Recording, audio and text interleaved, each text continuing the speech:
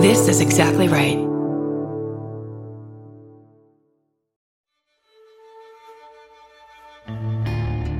He appears to have been charming. Everybody who observed him with his family said that he constantly, kissed Annie and played with the children and just was a wonderful family man.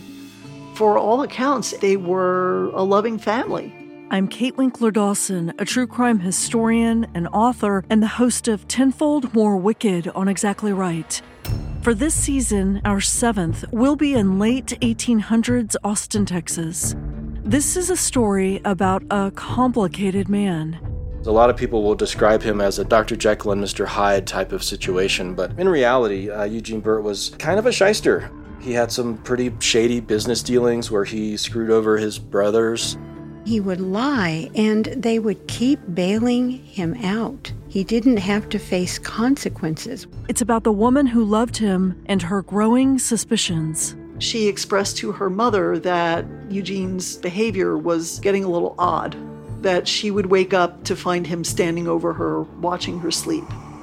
The only person that said he was acting strangely on the day of the murders was his housekeeper. It's about a serial killer who may have put a teenager on the path to murder.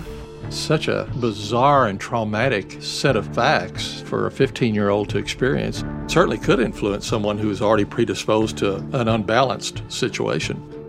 Think about this then. 10 years go by, and this is, seething and percolating in him. Maybe it just becomes too much. And it's about understanding why 4 people ended up dead. There is some cause, something that drove him crazy. What was it? Was it just his mother and father? Because his 2 brothers didn't kill anybody. So I don't think that's inherited in families, to desire to murder. I'm Kate Winkler-Dawson, and this is Season 7 of Tenfold, More Wicked. Season 7 of Tenfold, More Wicked premieres on January 30th on Exactly Right. New episodes every Monday. Follow the show on Amazon Music, Apple Podcasts, or wherever you get your podcasts. You can listen to Tenfold More Wicked early and ad-free on Amazon Music. Download the Amazon Music app today.